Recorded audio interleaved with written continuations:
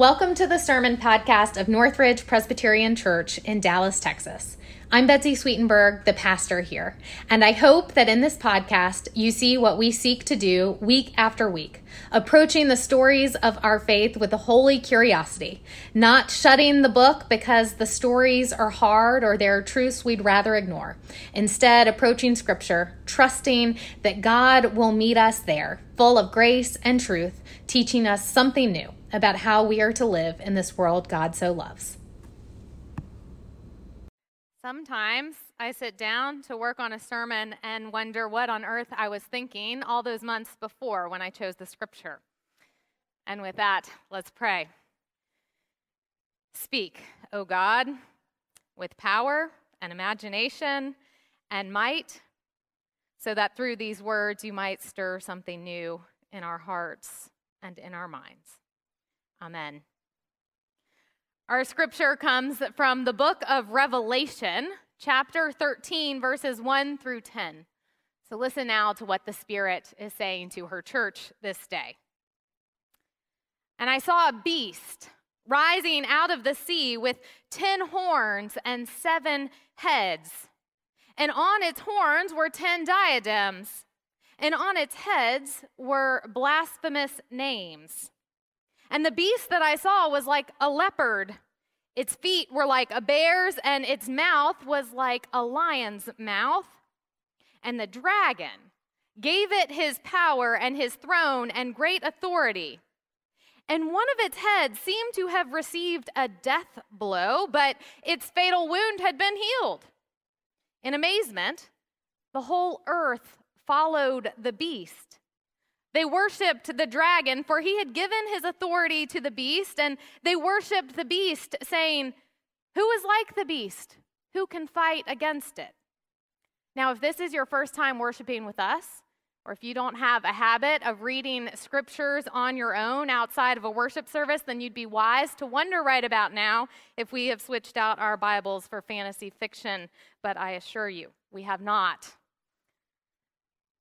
The beast was given a mouth, speaking arrogant and blasphemous words, and it was allowed to exercise authority for 42 months. It opened its mouth to speak blasphemies against God, blaspheming his name and his dwelling, that is, those who dwell in heaven. Also, it was allowed to wage war on the saints and to conquer them.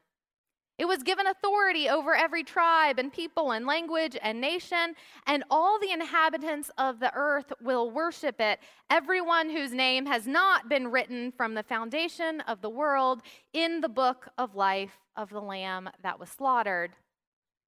Let anyone who has an ear listen. If you are to be taken captive, into captivity you will go. If you kill with the sword you must be killed. Here is a call for the endurance and faith of the saints. Believe it or not, this is the word of the Lord. Thanks be to God. I have a cousin who is much younger than me. He was in elementary school when I was in seminary. His family attends a Presbyterian church, but they enrolled him in an after-school program at the Baptist church because that was the most convenient option. And I've got to say, I was envious of that for him because I knew it meant he was going to learn the Bible at a very young age. I learned a lot of things in my Presbyterian Sunday school growing up, but it wasn't until I got to seminary that I yearned for the biblical literacy of a Baptist, whether or not I agree with the accompanying biblical interpretations.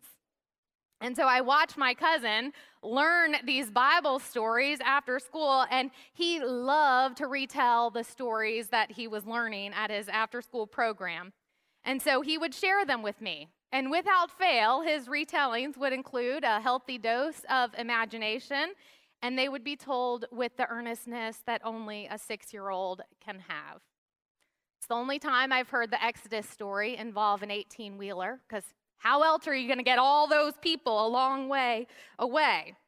And the parting of the Red Sea involves celebratory boogie boards and jet skis. And Jesus' baptism in his retelling was a hurricane that people didn't have to evacuate for. This kid lives at the beach, if you can't tell. So I'd say, wow, boogie boards and jet skis. Yes, Betsy, it's in the Bible. Had he retold John's vision from Revelation, he wouldn't have needed to supplement at all. It would still seem to include all the enhancements of a 6-year-old's imagination. The book of Revelation is the very last book of our Bible. It gets the final word. And in my experiences, there are 2 possibilities among Christians when it comes to addressing the book of Revelation. The first possible response is to latch on to every last word as if this book contains the keys to the universe, including a riddle that, when solved, will give all the details of the second coming of Jesus Christ. There are accounts of theologians from the 1100s who built their worldview around the visions in this book and preached about when we could expect Jesus to come back. So this is an old reaction, but it's still happening today. Perhaps you're familiar with our neighbor, our fellow Texan televangelist John Hagee, who has a lot to say when it comes to the book of Revelation. He and his son would love nothing more than to interpret all the visions of this book for you. If you listen to John speak, here's just some of what you'll hear. You'll hear that Revelation is a book about Russia and China, or the European common market, or the selling tags on Procter & Gamble soap products, or the rapture at the end of days, the save of few and damnation of the many, the need for the state of Israel to exist in order to ensure that when Jesus returns to Jerusalem, there will be some Jews there to choose to become Christians or to join all other unbelieving Christians in the lake of fire. I just want to say that Presbyterians would be included in their category of unbelieving Christians, along with about 3 billion other people in our world. And the chosen few would sing hymns of praise while they watch their fellow humans writhe in agony for eternity. This is not a caricature. You can listen to his words if you want. I don't recommend it. But you can hear a very clear example of what people are inclined to do with this book, trying to make sense of these visions by assuming that each vision must have a modern day correlation to our context, as if this book was written for today's world. But we know that that's not true. If you looked up our scripture today, you could see all sorts of interpretations trying to make sense of what these 10 horns and 7 heads of the beast symbolize with various things happening in our world. The second response is much less involved than that. Just ignore the book altogether. It's too unwieldy.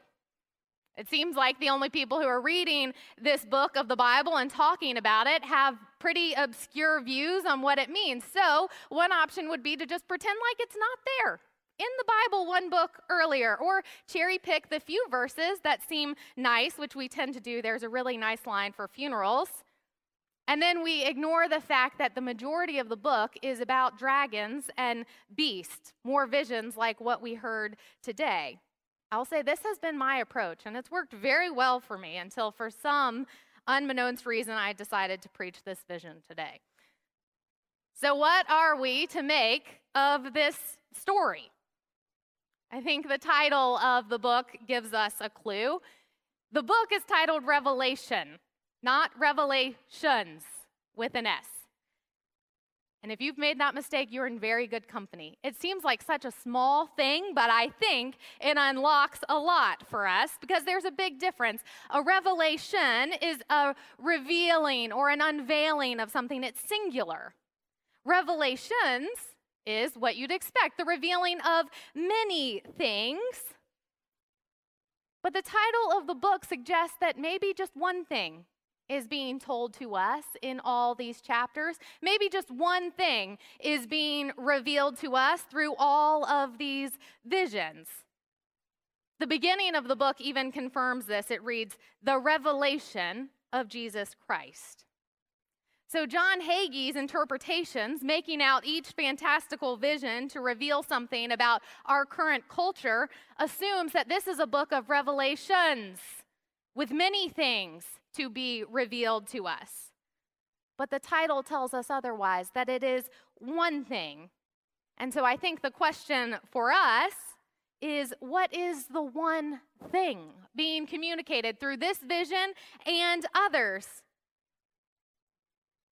The dragons and the beasts that we just read about, well, they are just part of the larger story. They're just part of that one thing being revealed. John, this is not the same John of the Gospels. This is a different one. He's the man having these visions in Revelation. And he is sharing these at a time of intense persecution. There was a failed Jewish revolt against Rome, and the religious folks are suffering intensely. Some are trying to save themselves by creating an alliance between religion and politics, and, well, we know how that turned out for Jesus. So John is offering a pretty intense critique of people willing to surrender religion into the hands of a political empire. But more importantly, he is offering encouragement to hold fast to their most fundamental religious convictions. So the people who are hearing this vision, they wouldn't have responded by asking what had gotten into John. They wouldn't have asked if he'd taken his medication or if he needed to be medicated. They would have heard about these dragons and beasts and said, "Oh my gosh, we know that kind of evil. We know those beasts. We know what it's like to see something so gruesome at work before us." This is a vision of encouragement, believe it or not, for everyone who is suffering. It's as if John is saying, I know you're suffering, and it's so much worse than I can imagine that I can't even speak about it plainly. So I am just going to talk about the beasts and try to give you some endurance for whatever beasts arise from the sea. This is a call for endurance and faith, John says. G.K. Chesterton once talked about the beauty of fairy tales, and he said, fairy tales are more than true, not because they tell us that dragons exist, but because they tell us that dragons can be beaten. Now, I'm not suggesting that we reduce the Bible to a fairy tale, but his words get to the heart of what John is revealing through these visions. What if this final book of our Bible is not meant to be interpreted as if every beast has a modern-day correlation, and instead is meant to interpret everything that's come before it in the Bible? What if God is the singular revelation? My friend Drew told me about this cool practice among medieval map makers. Maybe you're familiar with it. On some ancient maps, there are these places marked by a visual representation of monsters or some imagined creature, and then a little inscription underneath that reads, "Here be dragons. Here be dragons." It was how they denoted the places that were yet unexplored and supposedly full of beasts and dragons, new evils just waiting to arise from the sea, stuff they couldn't anticipate. If you were to mark out a map of your life, how many dragons would appear on the places yet unexplored? As someone who is preparing to bring new life into the world, I think my map would just be a cutout of a dragon. I am so keenly aware right now of all that is unexplored and waiting to be discovered in my world. If you were to map out your faith, where would dragons show up? What trials have you yet to endure? If we were to map out our world together, we could name the beasts that we see right now, but there is so much that we have yet to endure. There is so much that we can't yet anticipate. Friends, here be dragons. Here be dragons. What if this final book of Scripture is meant to be our encouragement as people of faith, a way to say to all of us, yes, it's true. Here be dragons. But God's work endures, and so should your faith. After all, isn't that the quick version of everything that's happened up to the point in this Bible? This is the grand finale of an interpretation. Evil exists and God's hand is still at work. Through everything that seemed unimaginable, everything that our spiritual ancestors went through, God still managed to work through it. God still managed to do something good in the midst of all that seemed so bad. The prophets teach us what it means to resist the world as it is. Last week, we learned the first step of resistance is truth-telling. That's what Amos showed us. But that's not the only way to resist. The other part of resistance is imagination. John, the first way he uses his imagination is that he imagines the world is worse than it actually is, so that he is encouraged to resist current evil so it doesn't get any worse. And then he imagines the world as it could be. He imagines the world as God wants it to be. John shares all these visions of dragons and beasts, and then you get to the end of the book, and he shares the words that we love to cherry pick because it is a vision of the world as God wants it to be. Then I saw a new heaven and a new earth. For the first heaven and the first earth had passed away, and the sea was no more. And I heard a loud voice saying, "See, the home of God is among mortals. He will dwell with them. They will be his people, and God will be with them and wipe every tear from their eyes. See, I am making all things new." Using G.K. Chesterton's words, Revelation is more than true, not because it tells us that dragons exist, but because it tells us that dragons can be beaten. No matter the absurdity of evil in John's visions, God's work still conquers in the end. And did you notice that line? I am making all things new. Not, I am making all new things. God is capable of making something new from even the worst encounter with the beast. That's one of the great gifts of the prophets to us. That's what it means to resist the world as it is. We are each called to have enough imagination to believe that God is still at work, right here among us, still capable of making something new in the midst of the struggles we face today. I know the dragons that our world is facing. I know the dragons I'm facing. I know some of the dragons that you are facing, but I don't know all of them. But I offer you the same encouragement as John. Friends, here be dragons, but let that be the call for the endurance and faith of the saints, because this is what we know for sure. God is making all things new, and God is at work in the dragons we face today and those we have yet to meet. Thanks be to God. Go out into God's world in peace.